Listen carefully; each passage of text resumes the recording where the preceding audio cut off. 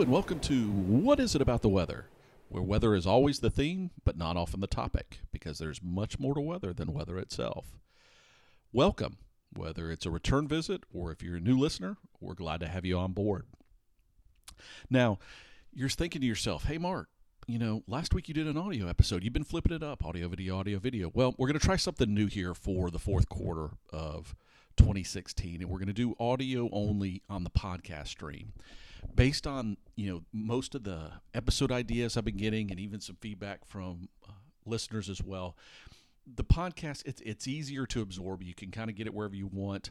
Some of the podcatchers aren't even set up well for video as well. So we're going to try this transition for 3 months, see how it goes, and make a decision as we start the new year from there. Doesn't mean that we couldn't flip an audio episode in every now and then. And of course, the cloud series and the short series will continue on YouTube as they have all along, and that's not going to change. They just, as before, they weren't part of the podcast feed, and they will continue not to be going forward. So, audio for the next couple months. Hope you can bear it. Now, the main topic today for us is going to be weather and technology. Before I get into that, when we left last week, Matthew was kind of barreling down on the U.S. coast, and it's been a big news story. There's still people dealing with the aftermath and floods that continue as rivers are just, now beginning to peak in many areas. So, it's that reminder, especially with things like hurricanes, that it's not always the wind, and quite often the wind is not the biggest destructive element of it. It's the rains that come with it. Now, again, it depends where you are, of course, as to what the most destructive element is, but this reminder that it's not always, shouldn't always think about what do I do, what decisions do I make based on this very strong wind event. Now, as I was in the mountains of the southeast U.S. this past weekend, dealt with some of the wraparound winds from this storm, and it was an element in even where I was in terms of impacting events that were going on. However, in contrast, the coastal areas of the U.S. and lowland areas of the U.S. near the coast are dealing with these, incredible flooding issues. So just be aware that there are different pieces, and, you kind of need to think of storm events in their totality, not in their individual components. And it was even weird with Matthew. I think probably the most, I don't know if it was foretelling image I saw was there's this incredible satellite imagery, and I'll put a link in the show notes that shows this kind of menacing skull-looking face, and it is a real picture. I mean, it's not something that was photoshopped or made up. And it's right as the eye is crossing over Haiti, and I don't know, maybe, with that first landfall, maybe it was telling us something about what was going to happen. So, enough about Matthew. Let's move on to weather and technology. Now, as I've mentioned before, technology is kind of my first career, and I got out of college and went to work for IBM and have worked for a variety of other companies and done a lot of things in the technology field, and I still, delve in technology constantly today. I was working on some website stuff just yesterday, so I like it. I enjoy dealing with it, and I really like when weather and technology come together. And we're going to touch on this topic, like I said, multiple times, and it's been interesting how much meteorology has really driven the elements of technology for years, whether it's, supercomputers that were needed to do weather modeling, whether it's, you even think about it today, your phone that you hold and all the weather information it can get and send out. And we've gotten into this age of ultra local or hyper local information, and these phones have made it possible. And big companies as well, like why did IBM buy the weather company? An intriguing thought, but they're not the only big company getting in the game. So these are all things that we'll come back to. But before I delve into the newer tech, or what you would consider the modern tech, I thought we'd take a step back, because as much as we like to think about technology being related to computers, and a lot of us do that, I mean, it's the term has become much associated with the modern era, and particularly with computer-related types of things. However, technology and the concept of technology has been around a long time, and When you think about humans in general, when you go back to our very, very basic instincts, right? At the core, what was the goal of any human, right? Survival. And that's even true today. I mean, we don't have to always deal with the same things. Again, it depends where you are. There's a lot of parts of the world where survival is still key. And, I mean just basic fundamental survival.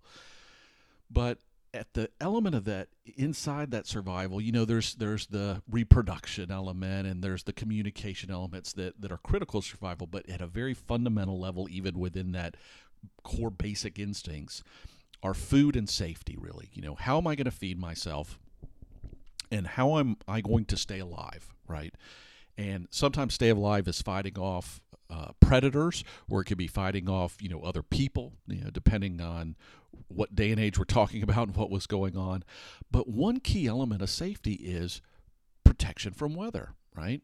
So we've always had this need to not get struck by lightning, not freeze to death, not deal with hypothermia, not be flooded out of where we're living.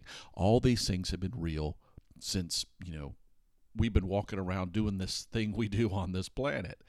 And the technologies that have come out of that have helped shape our ability to do that. Now, early technologies, when you think about it, right, when you go back to that survival thing, and I guess I should define what I consider technology. And, there are different definitions. And like I said, a lot of very focused in the modern age, but think of it really in a mindset of it's the application of knowledge for solving a practical need.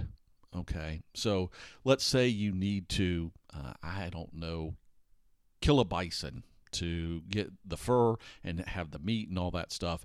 And, you're not going to try to run up and just pull him down. You don't have the speed to do that. So inventing some sort of tool with a sharp point on it to throw at that bison and hopefully bring it down, that's what you're going to look to do. So those were the kind of the early tools. But like I said, within that, we started doing things like developing clothing, creating shelters to stay in. And those things were more weather focused, right? It was to protect you from the elements, as we would say. So certainly we could talk about those things, and they're interesting, but a lot of times they were multi-purpose. Whether it was clothes or a shelter, they had more to it than just the weather element, right? It wasn't their sole purpose.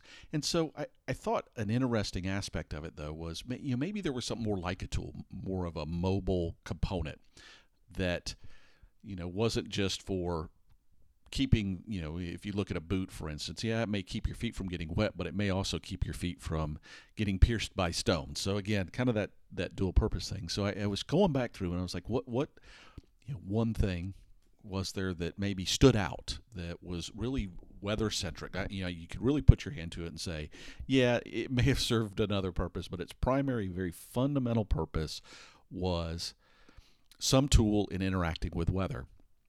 And lo and behold, the thing that came to mind was umbrellas, right? So it's an intriguing thing. Umbrellas have been around, if you look back through the history and what we understand, and, based on any sort of documentation we have on these things, they've been around at least since, somewhere between 3,000 and 4,000 BC. There is known elements in Egypt.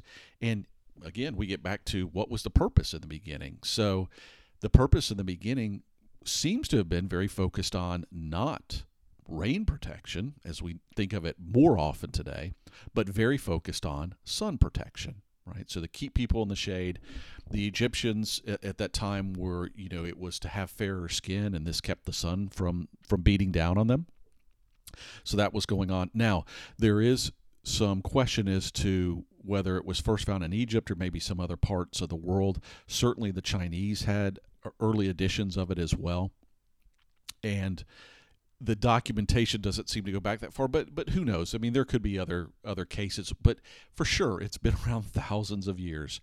And what seems to be pretty sure, though, is the Chinese were the first to waterproof them and actually use them as a protection mechanism from rain or moisture. And they were very early adopters of adding artwork to it and making it not only a practical item but a decorator item. Now let's be clear. Back in the day, how these things were made and built, They were mostly for the upper class or for the elite, and it's hard for us to fathom that today when we think about, you can go down to the dollar store and probably get an umbrella. It may not work, but for one rain, but you can probably get one. So we got to go back though and think about the fact that we didn't have the tools today to make the materials that we use, and again, so technology evolving, other technology. But so back then, very, very much focused initially, like I said, on sun, very much focused on the elite, and really was more of a women's thing. Now, we've all seen artwork over the years, and its depiction of, women with parasols, because that's really what it is. It's a protection from the sun. Again, where its birthplace was, very fancy, very ornate, all these different things going on with it. But you see very few cases of men ever having been. Now, that's not to say royalty didn't have staff who held up a parasol or a larger umbrella to protect them from the sun. But when we got down to items that were being used and carried around, most often, our cultural representations of that have been women doing it. Okay. And we seem to have lost this technology in the dark ages of Europe. Now, that's a very European-centric view on it, I know. And for all we know, during this whole time, the Chinese were continuing to evolve it and use it just like they always had, and that's probably very true as well. But what we do know is, in terms of Western culture and its adaptation of the umbrella and transitioning to rain, it really was when the Renaissance era came about. So European places were getting it and using it more or as often for rain protection as they were for sun protection. I don't know, maybe I haven't looked at the climate of when the Renaissance took place to see if there was more rain, but maybe there was more rain going on than sun. So they had a need to make and evolve that technology. But again, what we're talking about here is this was a technology, and as we often see with technology, it was evolving to a new thing, right? And most technologies have, whether it's the wheel that went from a stone wheel to wooden to, polymer rubbers or whatever it is that we use today on a car. So, even simple technologies like an umbrella change over time and evolve over time. So let's talk about it. So let's say we've jumped forward. Okay, we've come out of the Renaissance age, or let's say we're in the Renaissance age. And like I said, it was still very much a female-focused device, and parasols, in a lot of the ones, or even the Chinese designs, were lighter. They could be made with materials like bamboo and some other things like that, and light screens. Now, and this was the challenge, though. Those screens would provide sun protection, but to get the rain protection, you ended up quite often having to go into a much heavier device. And that's why, quite frankly, you probably didn't see much of it in that day and age. Now, it became clear that this was changing, and probably the transition to what we would call a more traditional umbrella came about in this late 1600s, 1700s, when it really became a device. And I don't even know any better way to describe it than imagining going and taking a modified version of a table umbrella today, one of those big old structures with a long pole, and carrying it around. But just keep in mind that it was built and upright, and you really didn't have necessarily the collapsible functionality or those things. It was built with wood. It was built with whale bones, some of these other things. It had to have thicker things or surfaces to it to repel the rain off. Now, again, you would use a lot of things today. You would use an oil or something else, much like an animal does, right? So many animals secrete oils that kind of make them waterproof, and so the same thing was being done with umbrellas. Now, a well-known individual by the name of Jonas Hanway, and this is kind of the modern British umbrella, and I guess my understanding is some people still call them Hanways today, much like you would call a tissue a Kleenex or something, just because he's so synonymous with it. But he was kind of the first man. Now, again, clearly documentation showing other men having carried umbrellas before then, but the first man that walked around with it on a regular basis. And again, keep in mind, the UK, one of those areas that gets a fair amount of moisture in the London area, etc. And so he was well known for years of walking around. A lot of people called him a fool and everything else, but he was carrying this big 10-pound plus umbrella around. I think I might have had some words that weren't so nice to him, going, "Yeah, you're crazy. I'll wear a hat or some other clothes." And again, most of the repelling was done with certain clothes, but it was catching on, and more people following this man's example were going, "Hey, this actually works. Yeah, it's heavy, and I'm sure you didn't want to carry it everywhere, but on a really rainy day, it probably did a much better job." I don't know, even today when I think about when I have certain windbreakers that are supposed to be water resistant, well, they are, but you get a good rain and all of a sudden you're soaked, right? Because that water really creeps through. So that went on for a while. But it really wasn't, like I said, it was still really a heavy device. And it wasn't until the mid 1800s, and a gentleman by the name of Samuel Fox was credited with inventing the steel ribbed umbrella. Now, there are cases seen where steel may have been used prior to that, but this person is really credited with the steel, skeleton oriented umbrella that kind of we know today, but it was in its very beginning form, right? So this drastically brought the weight down of an umbrella.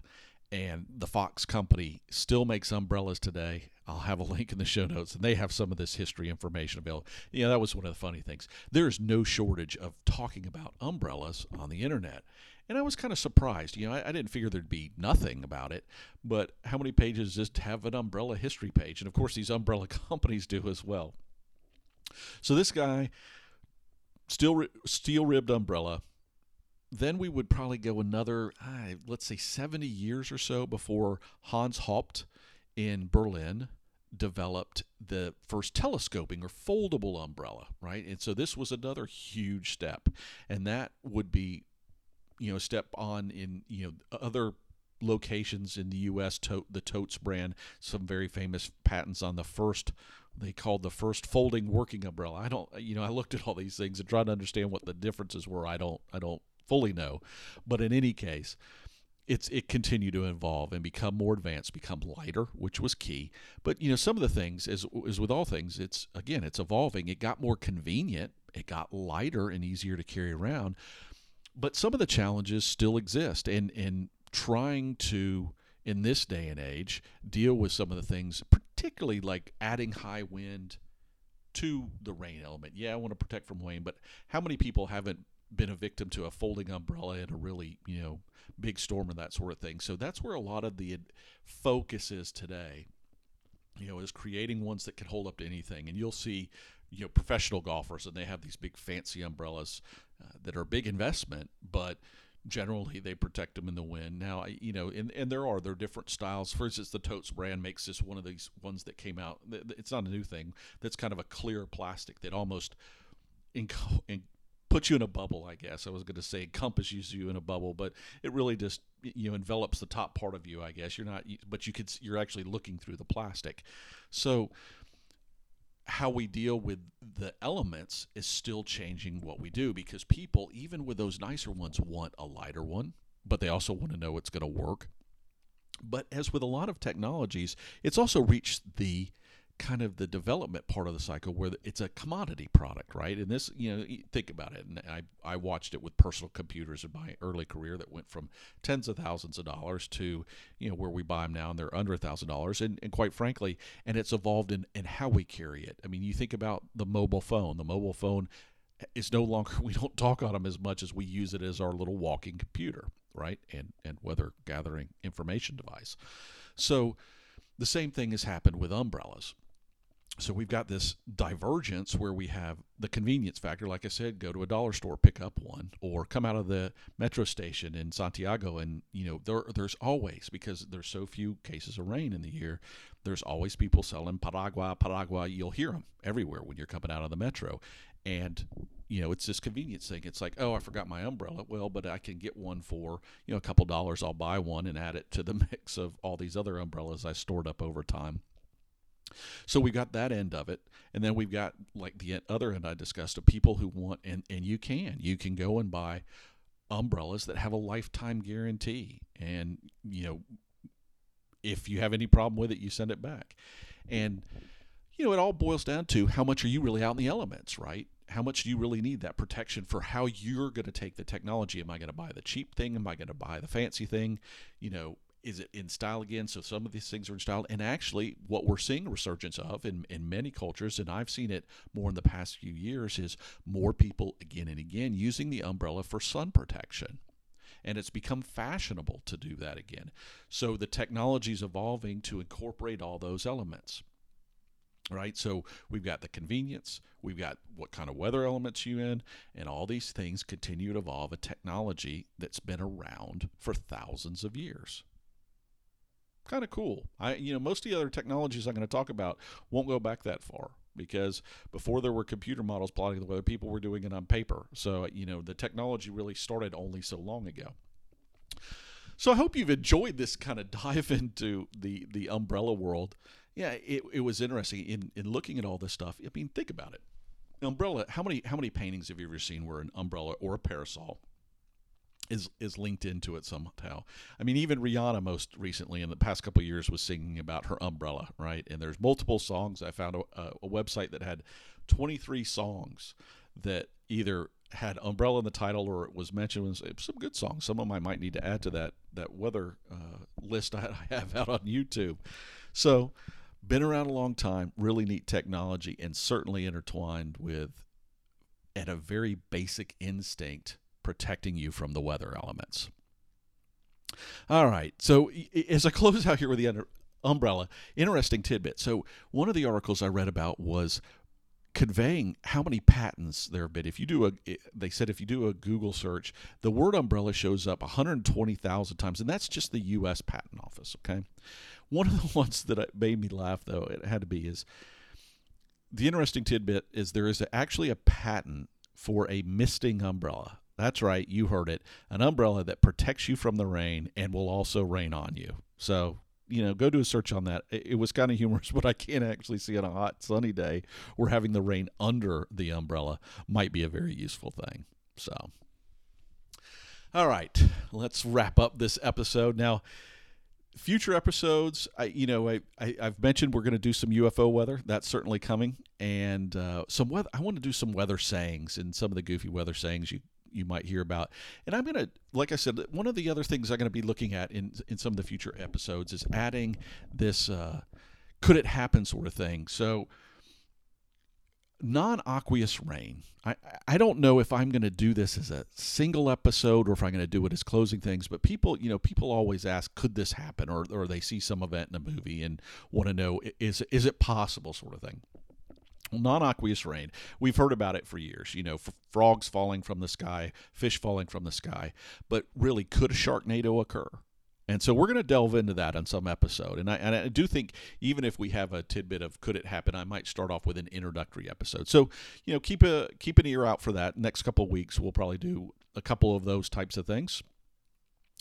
And on that note, we'll wrap up here. Now, I want to give a quick shout out to my nephew, Gabe, who has launched a website this week called The Front Yard Scientist. And I'll put a link in the show notes if you want to go. But I always look at these things. When I was growing up, science, the STEM schools were not available. And while I had science in school, it just, so much of our culture doesn't focus on that. I'm glad to see any kid, and it's neat to see that, because he and I have had a chance to go out and do some astronomy stuff together, and he's really into that.